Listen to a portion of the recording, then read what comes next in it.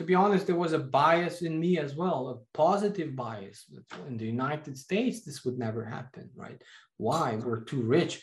I've been living my life. We would always be looking towards the West, right, as a good role model. You still are in some cases, right? I Yeah. still want to live in the United States. They're very good people. There are some good policies and so on. But I have this positive bias that in the United States, this never happened, not happen. And eventually it dawned on me, well, why wouldn't it? But I'm saying it took even time for me, even after I went all of that, through all of that, even it took time for me to realize, well, it's all the same thing all over again with some different tastes in it.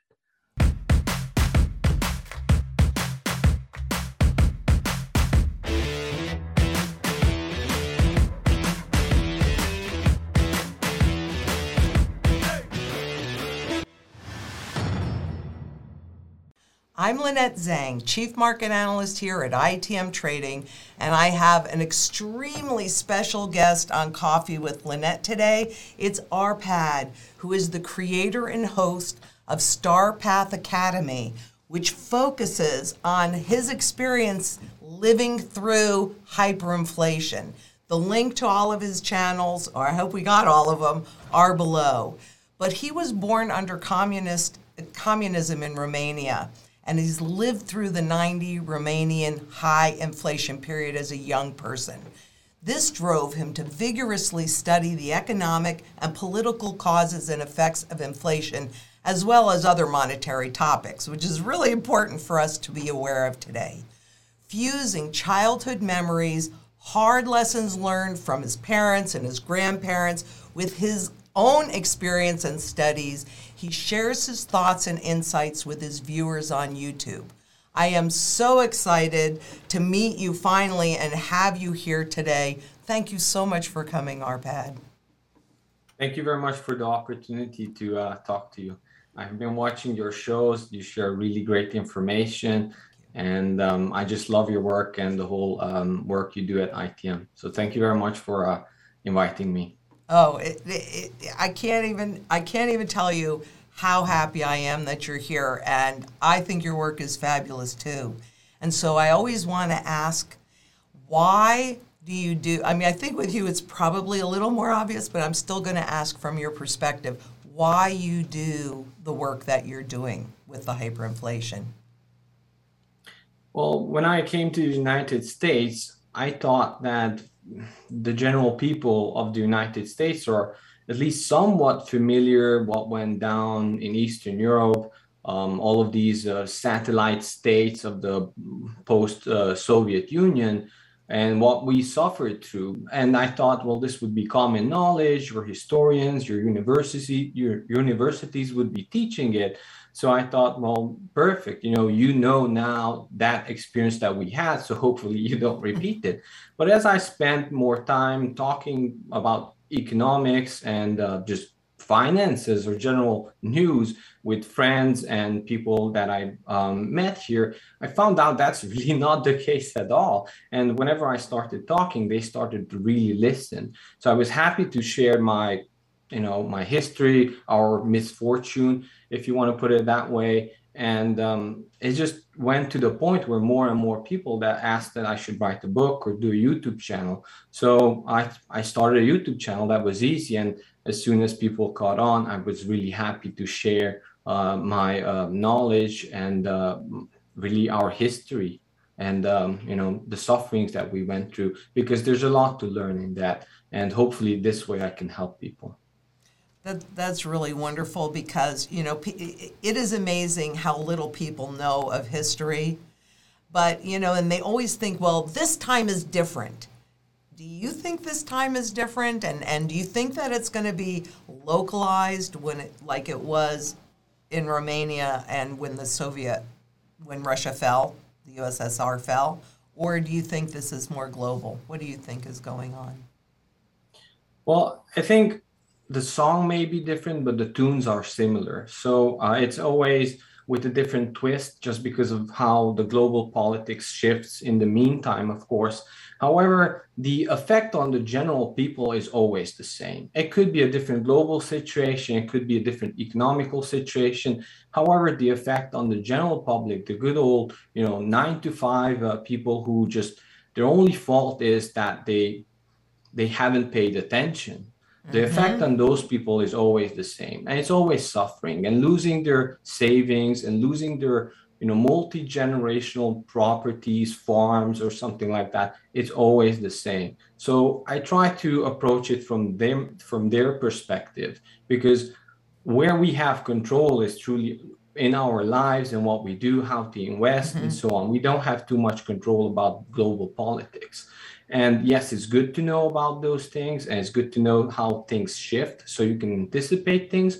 However, a lot of people focus on those things where we don't have no power, and then we feel powerless and we feel that we have nothing to do. Well, of course, there are a lot of things that we can do, how we can prepare so we are not affected. Yes, it's different in the sense this time I think it will be much more global. It was sort of global even back then, because the hyperinflation situation in Romania was really tied together with the post-Soviet hyperinflation of Eastern Europe and all these other Soviet satellite states, and including Russia. They suffered a lot as well. So I tried to talk about their history a little bit, the one, at least from what I studied. However, this time it is, I would say, a bigger empire that is really all across the world. There's very few countries in the world where they don't know what a dollar is. It might have been different back then. People knew about the Soviet Union, but they were not trading rubles or other currencies in far corners of the world. Well, now they are trading in dollars, right? They have, even in Romania today, we have exchange houses and people save in dollars or save in euros. And then we use those currencies. Sometimes when we list property in Romania, we directly say it in euros, or we directly say it in US dollars, because we know we kind of don't trust our own local currency anymore. So this is a much more global thing, and it will be much, much bigger. However, the effect on the general people is always the same. They just lose everything. You said something that was really interesting, and I think we're going to feel it, but when the population no longer trusts the local currency, they will use another currency. So what happens if they are all in a synchronized hyperinflationary event? Right. We actually had the benefit of Western Europe not going through this major inflation. We started eventually using the German Deutschmark, which later became the euro. So we had that privilege. I don't think we're going to have a privilege like that if it happens now, because I do believe, because of a bigger empire, because of a bigger global system, the tide is rising, or all of the ships are sinking at the same time. There's no safe haven, at least in currencies that I see, where we can go through. Every currency or digital currency that I see is still in a speculation phase where it could work out, and it has historically, at least this brief history of cryptocurrencies it went through, it worked out. However, when there's a loss in currency, it tends to trickle down into other areas. Anything that is monetary or people have used to trade, it will trickle down and it will have the same effect. That's true. But, cryptocurrencies like Bitcoin came out in January of 2009, and then the Federal Reserve started quantitative easing in March of 2009. Coincidence? Maybe. I don't think there are really a lot of coincidences, but it has not been tested through a crisis yet. So who knows what's going to happen? And I agree with you. It is really just a speculation. But we see in South America that particularly in Venezuela, and there are other countries too, that when they lost all confidence in the Bolivar, well, there are many towns that actually use gold, little slivers, gold dust, to make their purchases, and things are actually priced in gold, which I think is really interesting. So do you think that that's the kind of thing, I mean, if you can get your hands on it, I mean, they're going out and they're mining, so they're getting it. They're doing the same thing in Zimbabwe, where they're going out and they're mining it, and so they have it. But what do you think is going to happen here if all currencies go down at the same time? I mean, Right. So, my opinion is, and from what I learned, is that it has to be something physical, not just outside of the system, but it has to be something that is not affected at all by politics or perceptions of evaluation, because we now have the benefit of trading stocks or anything just with our phones, right? When electricity goes down for a couple of weeks, then what happens with your assets or perceived assets that are really just numbers on screens? You know, how much faith will you lose under those 2 weeks, and how much the rest of the world will lose faith under those 2 weeks if that would happen, right? And that's hard to tell. But I'm assuming that what you have on your person or somewhere, yeah, I'm somewhere definitely a outside of the tangible country, gal. yes, that you still have there. And, you know, with electricity outages, energy shortages, this is not new to me. We lived through this again and again. You know, my father went through 2 hyperinflation in his life. My grandfather went through 2 hyperinflation in his life. I went through one. I at least expect another hyperinflation in my lifetime.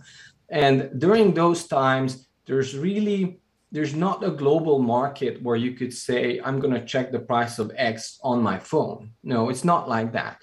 It's your connections, it's the people that you know that you can trade with in a situation like that. And things are valued on the spot on the market. And you might not even know what the value of X is.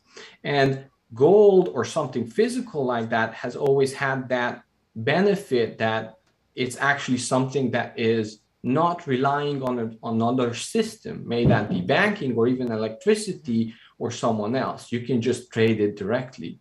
Now, in our case, gold was not really an option because we were actually coming out of communism, where gold, especially investment gold, was definitely outlawed. So we did not even have that privilege. However, people, of course, smuggled in, and I have some interesting stories about gold and how my family tried to, hedge against coming inflation with gold and how that worked out. But I know for sure that even when in the darkest of days, there were always people, may it be, of course, in dark alleys or somewhere else, or just end of the street, or your friends or your family that always took silver or gold for something. Now, of course, they actually had to have something to trade, or you had to have something to trade. So it was a bit harder, but not relying on electricity, not relying on bigger systems is key to survive and even thrive to hyperinflation. And from my studies and from what I studied, there are, at least for the general people, there is no better way to weather the storm. And these storms are long. Mind you, it could be 7 years, 20 years. You know, in case of Zimbabwe, it's still going on. In order to weather these long storms, you need something physical outside of the system. And, the best elements for that is silver and gold. But I've also heard you talk, and I would love it if you would share your family stories. You know my mantra because you watch my work. So it's food, water, energy security, barterability, wealth preservation, community, which I think is the most important one, and shelter. So can you relate your family stories and, were you set up with the mantra? I mean. Yes. Well, we didn't have everything, of course, but we at least had the basics or acquired the basics during hyperinflation, at the early start of hyperinflation. Now, I come from a poor family. We didn't have much to lose at all, right? My parents worked in factories. They were factory workers. We didn't have wealth stored up, a lot of wealth that we could lose. Really, when a fleecing comes, it's really the people who actually have stored wealth in paper assets or other means that are in the system that get fleeced the most. Our fall was not that much, but that also meant that we were immediately at the level where we needed to think about food or starve. So Yeah. that was our first thing, that we moved back to homesteads that my grandparents had, and these were, mind you, these were not big farms.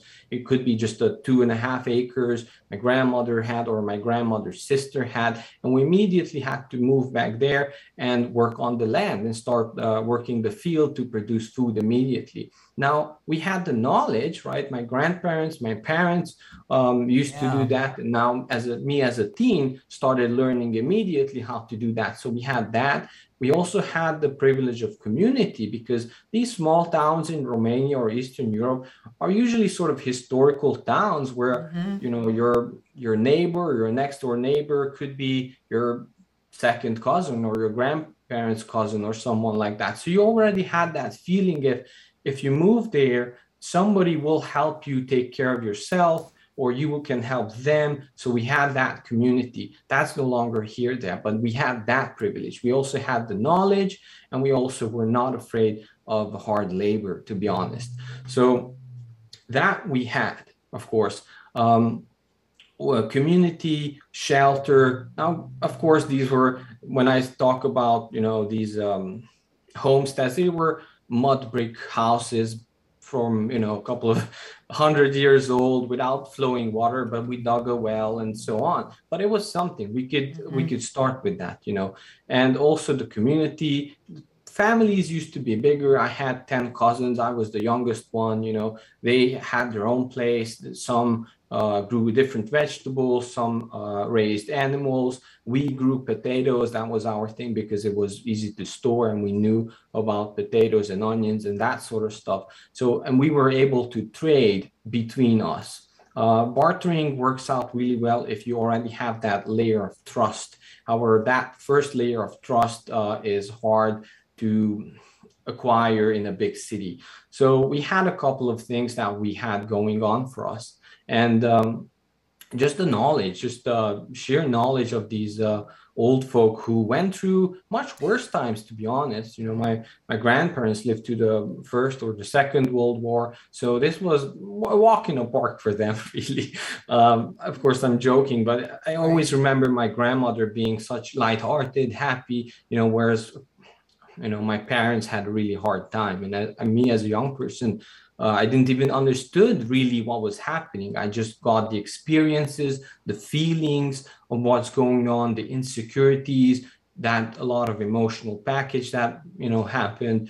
And later on, I really wanted to know what was happening to us, because for me it was just like I didn't necessarily even know how poor we were, because everyone around me was so poor, and we were walking around in rags, sometimes no shoes.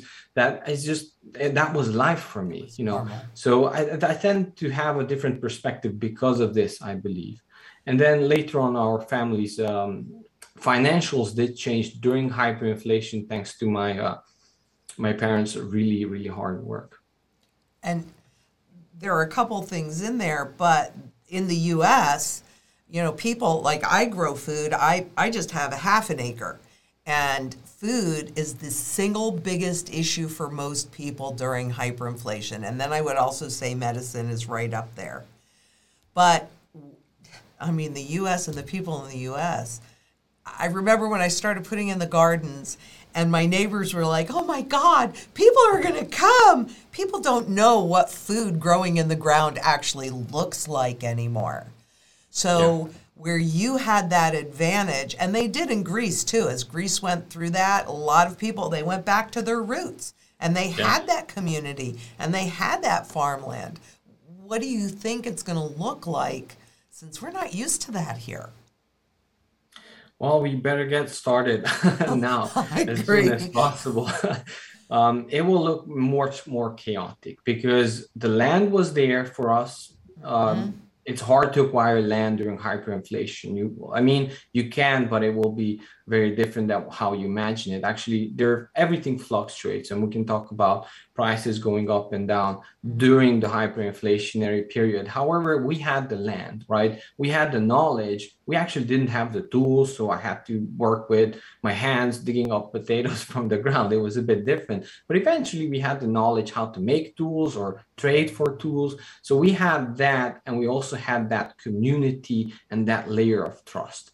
Now, if you would have at least that, then you'll find the land somewhere, or somebody will give you pieces of land to work it for yourself, or something needs to work out. And people work out, people come together. A lot of people imagine a chaotic situation where it's a total Mad Max situation.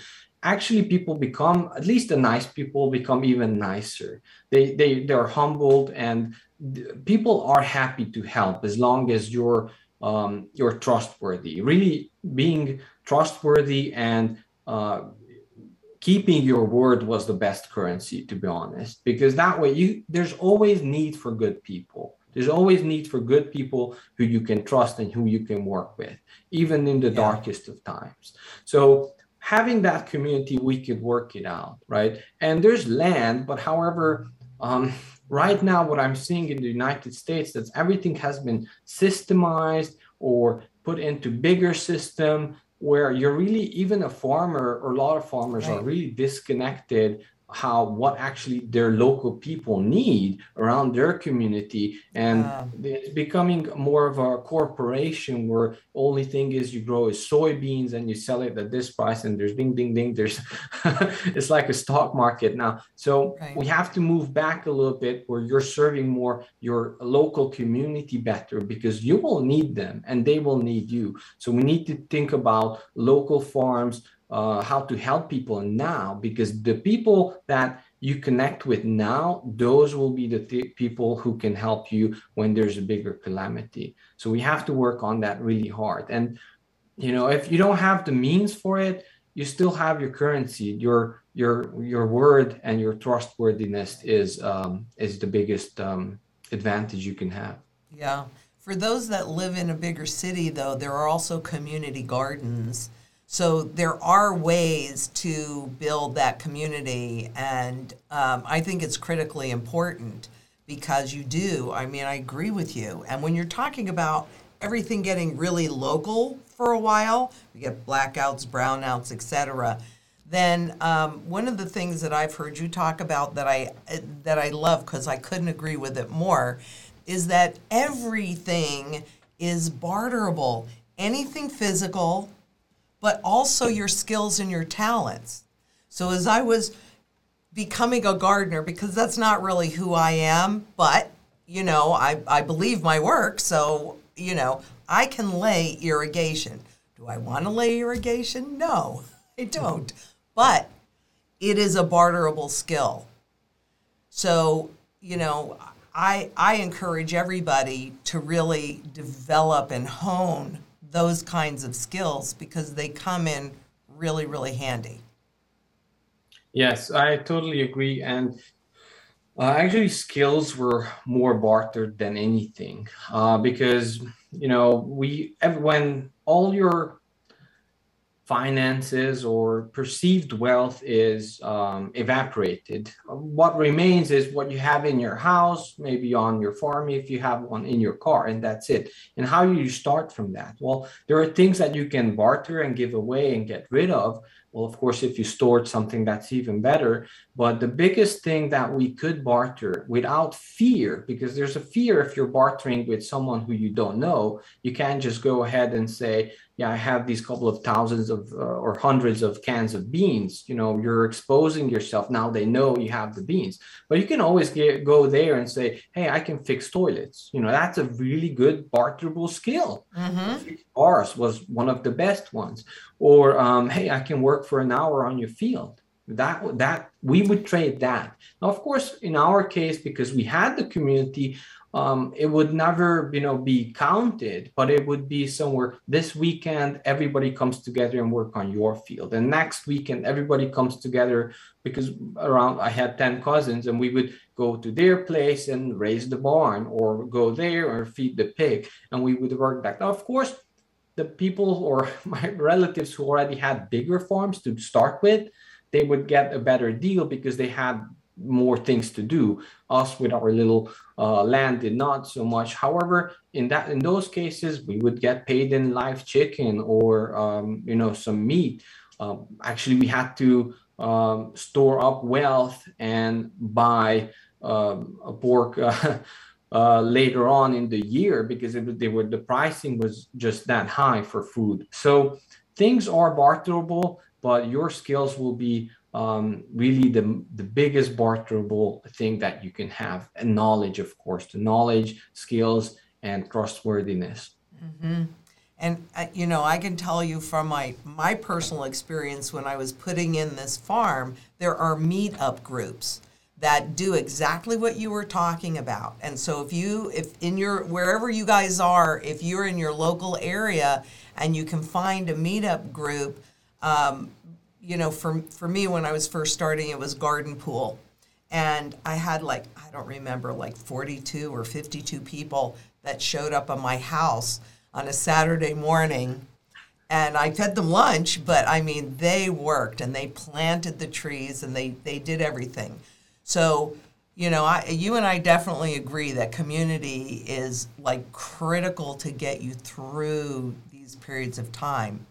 But can you tell us more about your family's experience and how, having lived through one hyperinflationary event, were they able to do anything, or what did they do to prepare for the next one? Or did they just think, well, that's never going to happen again, so I don't have to worry about it?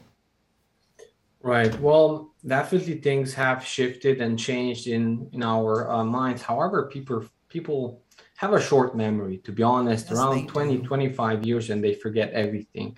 But Yep. even after 25 years, we keep, at least my family or relatives, I have relatives who, ever since the 90s, they never put any money in a bank ever. They never even got close to a bank ever.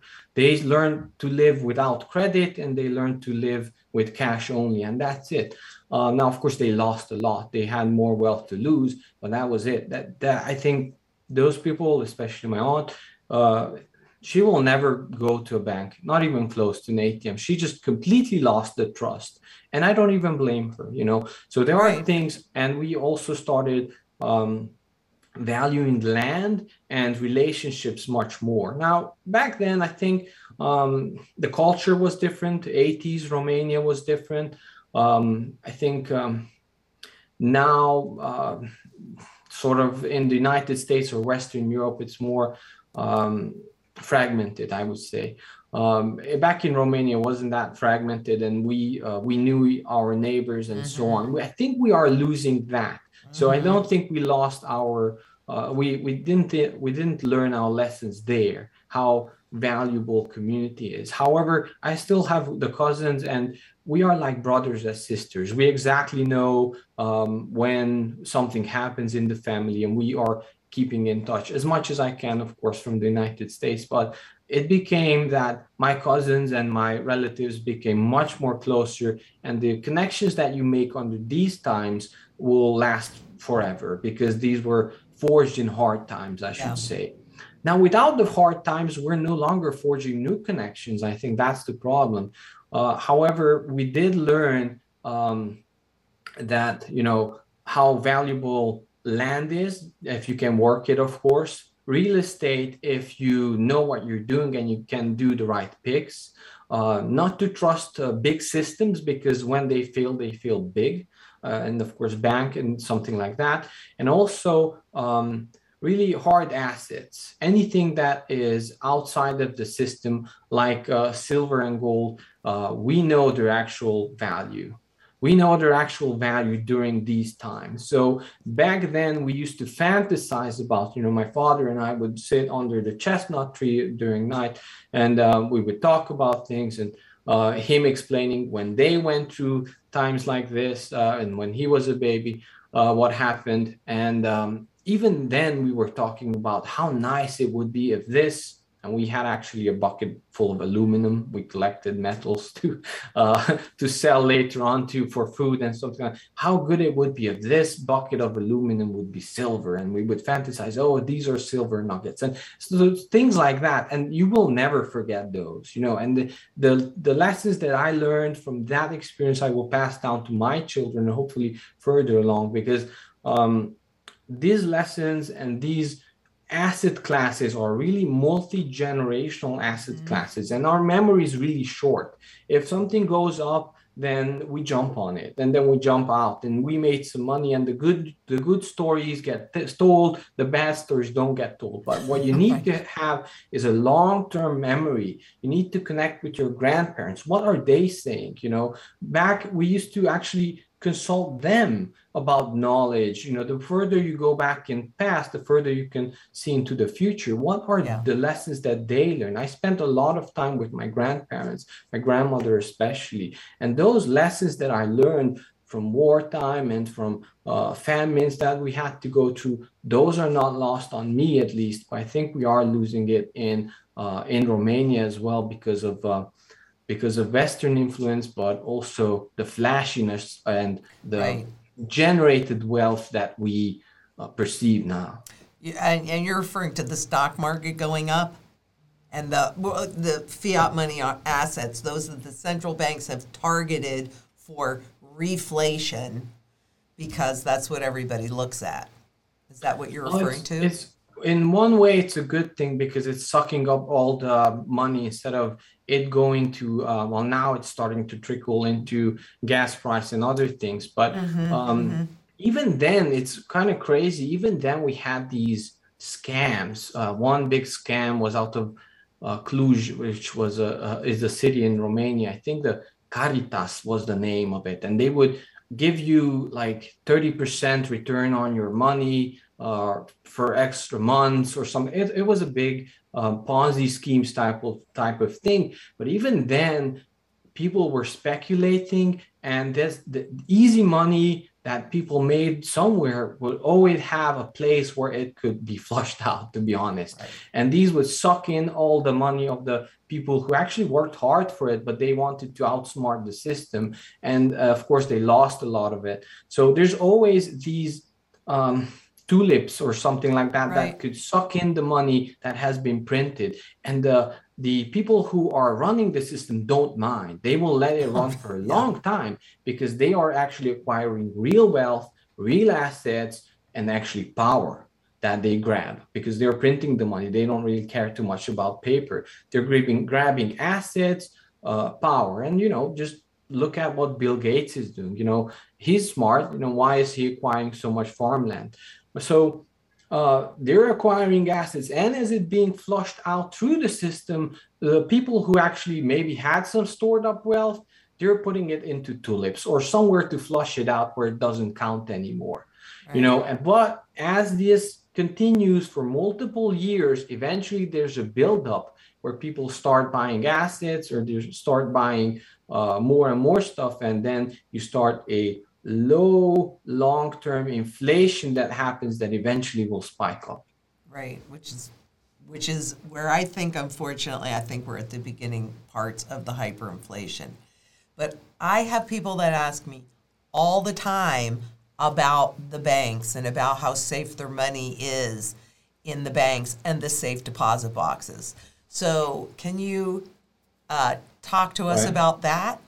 Well, the tune is always the same. I remember I told you that one. So I interviewed other people around the globe from Lebanon and from Argentina, and the tune is always the same. The very first thing when it hits the fan, so to speak, it will be the banks have a holiday. They have a shutdown, and then they will decide in the next 2 weeks what we'll do with the situation based on your reaction, how violent or non-violent it gets, I guess. But what actually happened in Romania was we had one, well, it was sort of a fake commercial bank. It was really just owned by the government.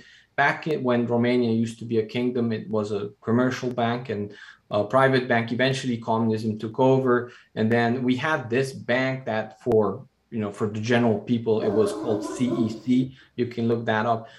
And everyone's money and everyone's investment was there during communism. And even after communism, when it started, everybody just, that was the safest thing that you could have. It was government backed. Everybody was putting their money, your pension or your pay could be only coming through that system. Everything was managed, it was perfect, it was safe. Well, the very first thing when hyperinflation started, it closed. And it closed for around 2 years. And everything that was there, it got stuck. And I have relatives who had enough cash in the bank, well, in the CEC, it wasn't really a bank, but it's actually functioning like a bank, enough to buy 3 houses fully. So no down payment, no nothing. They could have just bought the 3 houses for cash, right? And after the hyperinflation and after the bank closed, they were able to buy 1 television set with the same amount of money, the same amount of currency. And it was mind-boggling for them as well. They actually debated whether they should invest that in something physical or not, just before everything happened. And they chose, yes, it was eventually a big frustration in the family, but people have to live together and work together, so they worked through it. But they lost a lot of money that way. It was a big inheritance from a grandfather, and they just kept it there. And yes, it was a television set, a black and white television set eventually that they bought with the exact same currency, the exact same numbers and everything. They just went and bought a television, and they at least had a television. We didn't. So that was, but as I mentioned, when I talk with people from Lebanon or Argentina or some other place, it's always the same. That's the first money they can grab. All they have to do is shut off the app. They closed the door. That's it. The money never even existed. It was just a number on the screen, and that was your problem, right? And I'm pretty sure the paperwork or the fine print already is in there that it's their money and it's their liability, actually, if you read it through the fine print. So that's always the first thing that happens. Eventually, they come up with a scheme. In Lebanon, they put it in a savings account that's locked for 2 years. Is it really usable? I mean, what will happen after the currency has inflated tenfold or 20-fold? People don't understand the gravity of inflation. You don't have to, percentage-wise, you don't have to lose that much in order to lose everything, right? If it's tenfold, that means you just have $1 out of 10.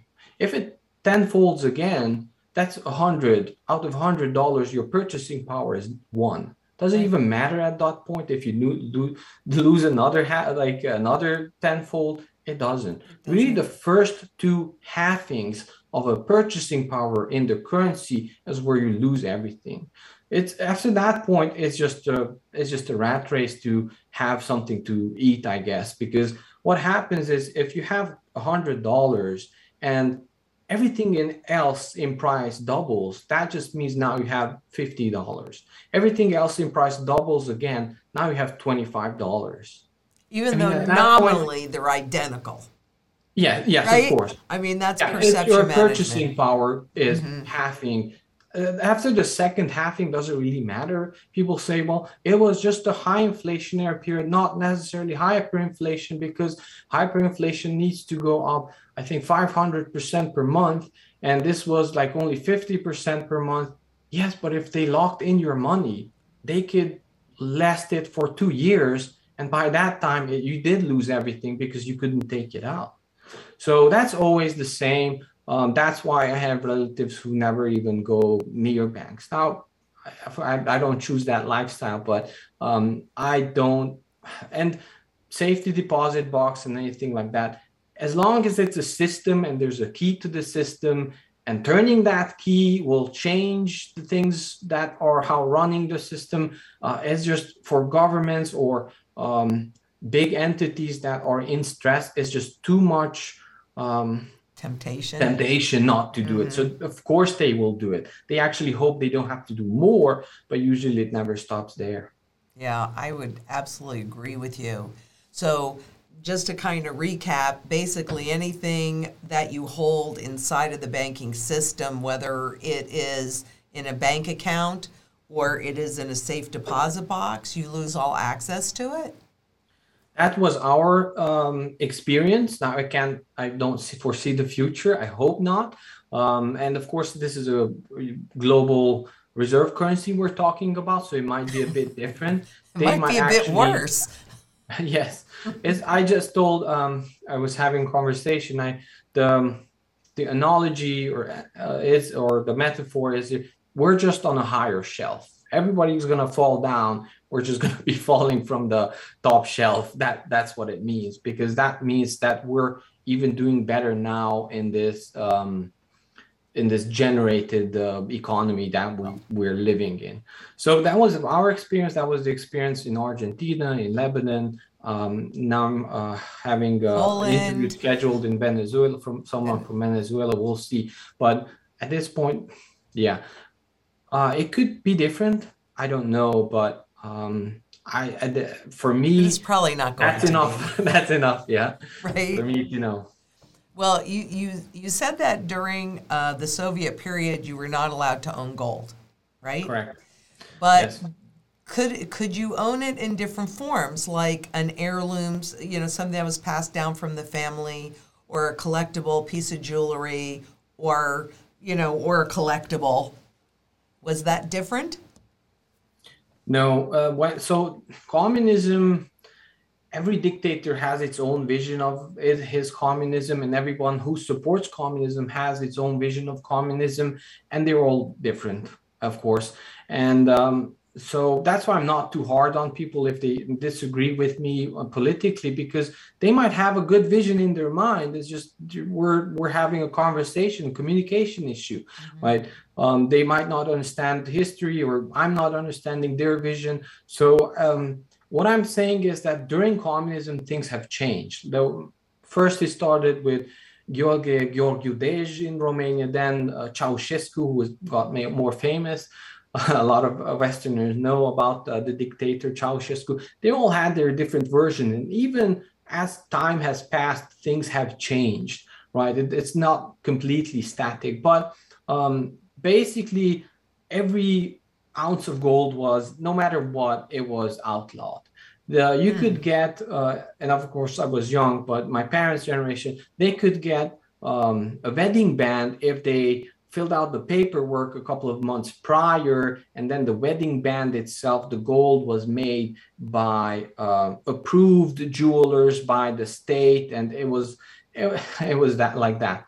Silver actually wasn't banned now, but there was no available. You couldn't buy it in stores or anything like that. People did get silver from Bulgaria or even Russia, but it was more like ornamentals or jewelry or something like that they could get it as. That's now just because I want to clarify, just because it was illegal, that doesn't mean people didn't have gold. People did have gold. Even the Soviet higher ups had wives. They liked some gold earrings. There was but it was very tricky to have it, but kind of people did shut their eyes here and there. So you could get it. However, you had to make sure that it's really worth it for you to hold it, or you would be risking too much. Okay, that's wow. Yeah. Crazy times and crazy policies. One thing I do say to people and my family, and I do it as well now, is to have your assets in multiple political jurisdictions. If you cannot diversify outside of the country, at least outside your state, or outside here or outside. I have multiple citizenships. I have the benefit of doing much more things than the average US citizen. But yeah, I do think that as things will get bad, they will try some shenanigans. But it's up for us to decide that we let them or not, I believe. Because it's really a power play. And even in communism, people did push back on some stuff. And communism has changed during that time. There's famously there's goulash communism. Goulash is a Hungarian food.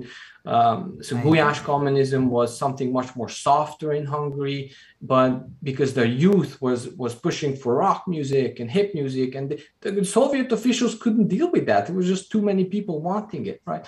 So something like that did happen, and even with gold and different states had their different variety of communism. Romania actually had a very strict communist dictatorship. Well, that would definitely do it. But another thing I wonder, because I heard you talking about people using their wedding, they would use everything else first that they had, and then use their wedding bands or what gold they had at the last, if they really needed to buy some food or what have you. And we're hearing the same kind of things in different parts of the world right now. Yes.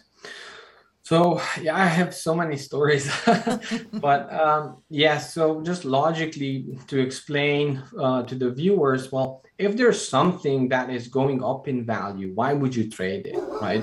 And that was silver and gold or whatever you had. Why would you barter that, right? I think it's Gresham's law. The worst currency pushes out the better currency. You actually want to save that. And we were using, whenever it was possible, we were still using Romanian lei.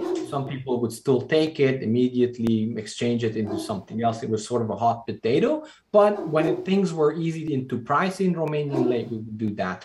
If that didn't work, then we move up to the Deutschmark, the German mark, then the US dollars.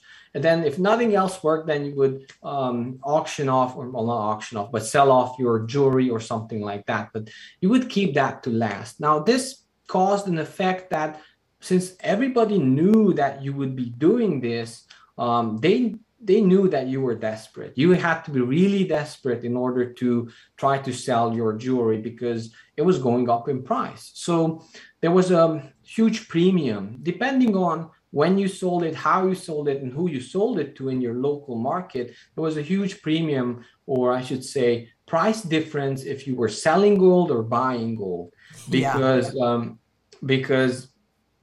people knew that if you're selling gold, unless you're someone who's a speculator and know that they can get gold from you, you are desperate, really. So another good lesson for people is to have your securities first, have your food, your shelter, possibly community, and then whatever wealth that you want to save through an inflation or high inflation period and kind of have at the other end of the tube, so to say, that is what you would store in things that store well, I should say, precious metals as well. Because during this time, there are practical issues that you have to deal with if you're selling gold. Just for instance, people would, if they would have investment gold, they would make a fake ring out of it and then sell it as a ring. That was for a safety reason, because if you're selling bars of silver, bars of gold, they will track you where you live, and find out where you have it. Now, most people didn't keep anything at home. You would rather dig a hole in somewhere outside in the national forest, know where it is, and keep it there instead of having it home, because you would have to leave your home on a moment's notice. It would be crazy to have a lot of wealth stored at your home. That's a good lesson for future as well, and for my family as well. Yeah. However, there are practical issues that you have to deal with. So making sure that you're selling your silver or gold on your own terms, and you can wait and you can sell it to the right person who actually wants it, not some speculator in an alley who had paid off some local cops and so on. So you have to control your own situation. You have to plan it out. Ask for help from the people who actually know what they're doing, how you plan your strategy, because there are good strategies even for collapses, and then stick to it, basically. Oh, I agree. And I do want to hit on this because we're starting to run short on time. Yes, yeah. But people always, I could talk to you all day, easily, but people always ask about real estate. and about holding purchasing power. And I know that I heard you talking about how people were able to pay off their mortgage with cheaper dollars, but they had to do something to have that purchasing power intact. So right. Can you talk about what happens to real estate and what your experience was and the opportunities that, because it's not all black. There's always opportunity in crisis. So can you address that a little bit? Exactly. You just have to hold your purchasing power. Yes, it really comes down to you having control. You having control and you not being desperate. Yeah. My family eventually got desperate and we had to sell our aunt's real estate. She passed away, unfortunately, during these times. And she didn't have any heirs, and it came down to the family members to divide it and sell it off. And we were in a bad situation. The people decided it's better for us to sell. And we sold that property. It was a different homestead. And actually, the price was around, I believe, 2 million Romanian lei. Now, that's a large amount in numbers, but that didn't actually buy you a lot. And I bring this story up because the same year, within the same 12 months, our family situation changed a lot, thanks to mostly my father and my mother, who started eventually trading their skills for foreign currency directly. And because my father was a machinist, he had his own little shop set up. He was able to do a lot of things. And eventually we started acquiring foreign currencies, or we were storing our newly acquired wealth in something else, right? Or physical things. Sometimes he would buy tooling or something like that. Eventually, our family situation had changed, and now we wanted to store that wealth, and we wanted to diversify it. And that same amount, and I did bring this here, that same amount of currency bought this gold chain. And this is, I get emotional even when I'm talking about it, because I remember my mother crying about this. But that same amount of currency bought this very exact gold chain. And this is a 14 karat, I think it's like 15 grams or something like that. So that was like the 200. What does it buy? Yeah. So right. Was that like 200,000 lei? 2 million lei. 2 million lei. 2 million lei.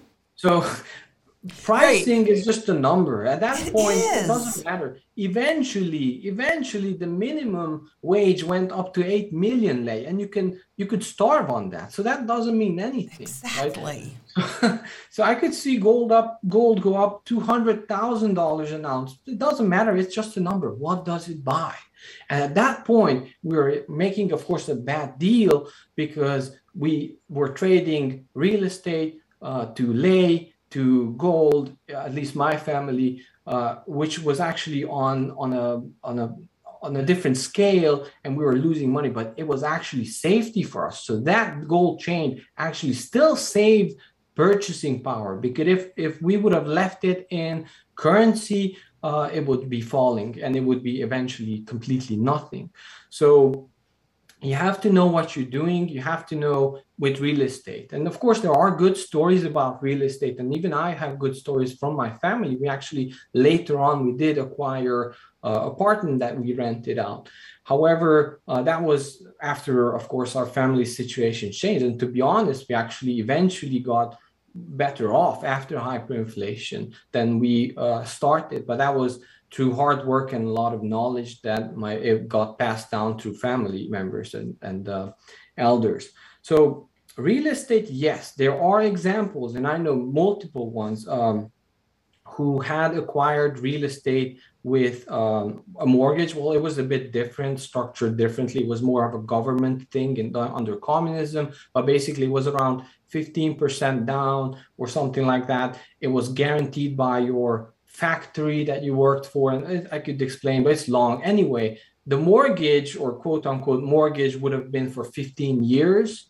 And eventually that got paid off with, in one case, 3 months worth of salary, in one case, 1 month worth of salary. But it was not Romanian salary, mind you. If you would have just lived and worked as if you would do, you would still be paying it possibly. However, they also acquired something else with their salary, kept it, and then exchanged that amount into paying off the house. So it's a bit different. It's not clear cut, it's not black and white. You have to kind of know what you're doing. But yes, there are examples in our case that people paid off their houses with 1 or 2 months worth of salary, but it was a bit different, not just like keeping everything and you're just sitting back and you're waiting it out, so to speak. And also, I want to mention that people forget that communist Romania went to more of a free, socialist, but a free economy, much more liberated economy. I think my personal view is that we're actually in the reverse now. So that means that in these cases, these investments or good investment opportunities were left alone. So in the sense that who had the house, right? Mm-hmm. And he was able to pay it off because government or the bigger banks or entities didn't step in, because we wanted as a country to become free economy. And basically that was possible because the free economy took care of it, so to speak. I'm not sure if there will be opportunities like that after hyperinflation. If high inflation happens and the political situation doesn't change, yes, I can foresee some cases if you're speculative enough that you could do it. And of course, I have my own plans as well. However, it's not a clear bet, and many times political shifts happen with currency collapses. It's that's true. Yes, they really do. But I actually on Thursday, I'm doing a piece on real estate and gold during these hyperinflationary events. So if you held it like in that necklace, if you had the gold before we went into hyperinflation, you had that necklace, you probably could have bought our homestead for sure. Yes. We were on the other end of the trade. Exactly. So there are opportunities that come up, and my personal goal is for people to be prepared. And frankly, I'd always rather I don't care if I'm 10 years too early. Because when do you want to know when it's hyperinflating? I mean, did your family know before it really kicked into gear that was what was happening? No, we were just regular family. Didn't have background in studying economy a lot. We just had the knowledge of our grandparents, parents about knowing about gold or silver, but it was illegal for us anyway. So we knew about at least don't sell off the very last land you have. And we had some knowledge, but about what could happen.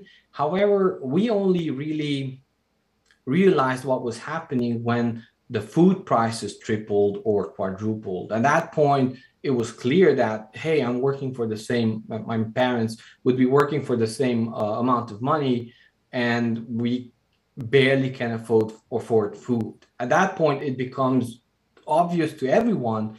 And at that point, they will lose the faith in currency and government. And at that point, the inflection starts. But at that point, it's too late. At that point, you cannot acquire anything anymore. You already lost all your powers, your monetary power. So at that point, it's too late. Just before that point, usually silver and gold will spike, because the people who are in the know, who usually hate gold or talk about or don't even want to talk about it because of the talking heads in the media and so on, they actually start realizing, okay, this is BS. I'm just going to buy whatever I can. They eventually figure out gold and silver, and at that point, it spikes up. And by the time the average people realize it, food, which is almost the last link in the chain, I talk about how this gets passed down from raw materials to the chain, to the eventually last Prior to last thing is food. By that time, it's already too late. You've been kicked out of the market, so to speak. So prior that there is a spike in our experience in gold and silver. But after that, another event happens, hockey stick moment, so to speak, and then there will be another opportunity towards the end of hyperinflation when people like us eventually acquire some wealth and still remember, hey, if we would have had gold or silver or property that would be livable and also workable, we would have not suffered this much. But now we have some cash, let's buy gold again. So towards the end of the period, there's another realization of the general people that, hey, this is a good thing. And of course, 25 years later, we forget it. So well, you haven't forgotten. Well, not me. I spent a lot of time with my parents and grandparents. Yeah. And they've forgotten? Ow. Well, they have passed away, unfortunately. So, yeah. Well, but yes, our family and newer family members are not too much interested in it. However, they know me and I keep pushing it, so they are making steps. Yeah. And for me personally, I'm just getting ready to take care of everybody I can. Because I know exactly what you're talking about. Fortunately, I do have some family members that are starting to listen so that I don't have to do it. But you know, and I know our time is short now. I just want to ask you two questions. Number one, where do you think we are right now in this whole trend? And number two, what else do you want people to know from this interview? Because I think this is probably one of the most important ones I've ever done, frankly. Well, thank you very much. So for the first question, it's hard to tell, and you shouldn't care too much about it because it happens fast. When it happens, it's already too late. Yeah.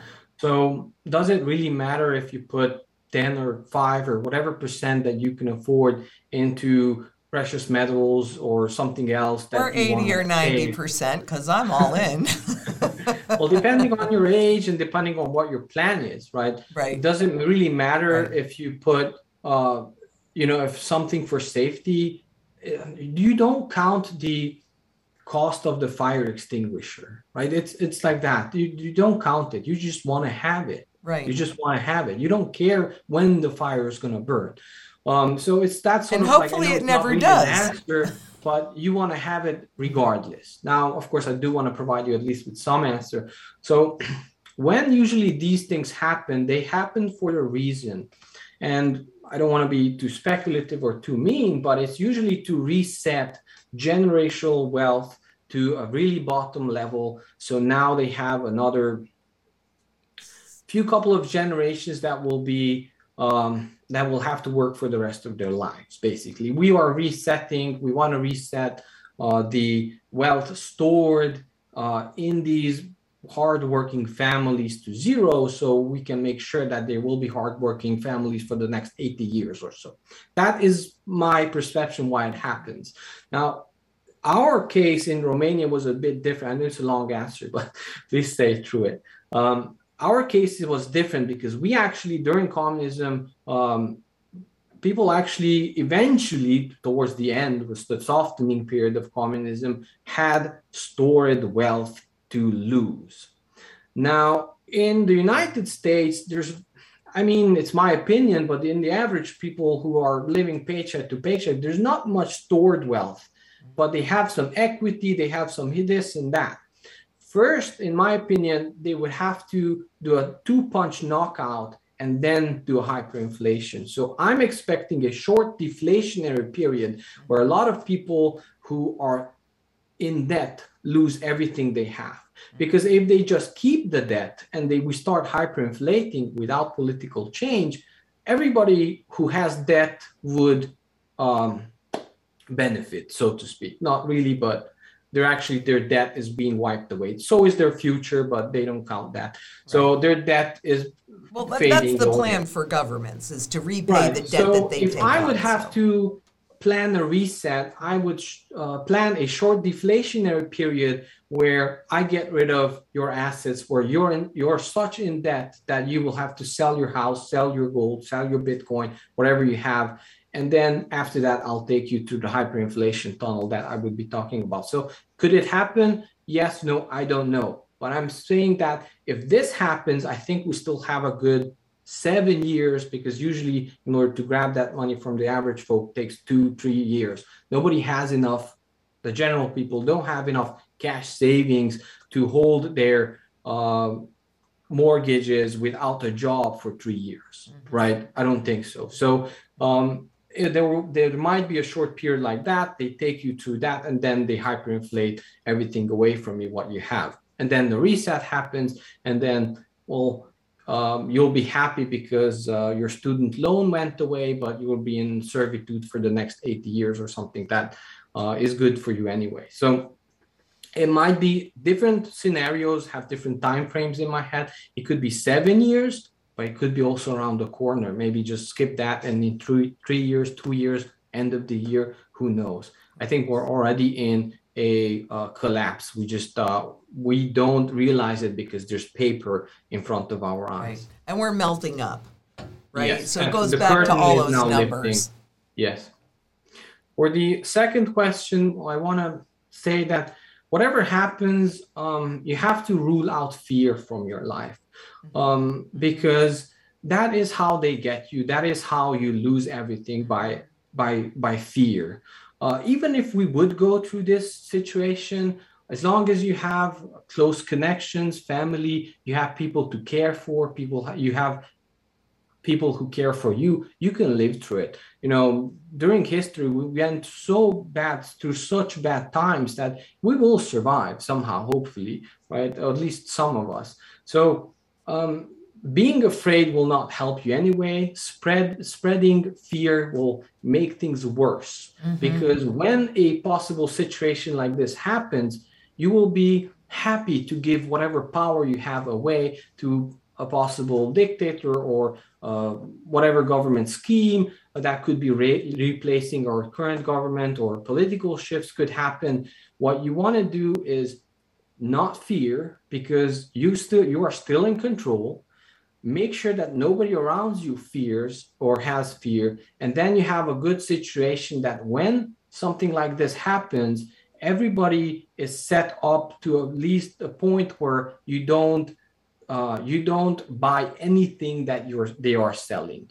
You want to have that negotiation power. Well, I don't care about what's happening. I have my food, I have my storage of wealth, I have my personal safety, protection, very important during these times. And I'm not going to take your deal. You know, you do what you ever want to do with this new currency that you're printing. I'm not taking it. Enough people say that there's no change that cannot be pushed upon it. Now, for that, you have to have no fear, at least from the future, and you have to spread information that makes sure that there are enough beacons of hope within people who are spreading hopefulness, opportunity during these times. And if that happens, then it's a totally different game. So making sure that you are a beacon in your community, but you also create other beacons in other communities, not to be afraid, being prepared, being friendly, being helpful. And that way we could be looking at a much better future. Who knows? I agree with you. I couldn't agree with you more. This has been phenomenal. We have to have you back on again and not wait too long, because I want to hear more stories. Yes, there are plenty. Some are sad, some are happy, but it's true. We went through it, and yeah. Yeah, and people. Hopefully we all learn from it, even myself. Yeah, exactly. You know, and the whole point is, if you're prepared, then you don't have to fear anything. Food, water, energy security, barterability, wealth preservation, community, and shelter. You know, and I guess I would say stop procrastinating. If you've been procrastinating, stop procrastinating and get it done. So this has been amazing. Thank you so, so much. You've got all the links to his work, to our PAD's work below, and also on the blog. And also, share this. Make sure you share this video. Whether they want to watch it, they don't want to watch it, everybody needs to see this. And until next time, please be safe out there. Bye-bye.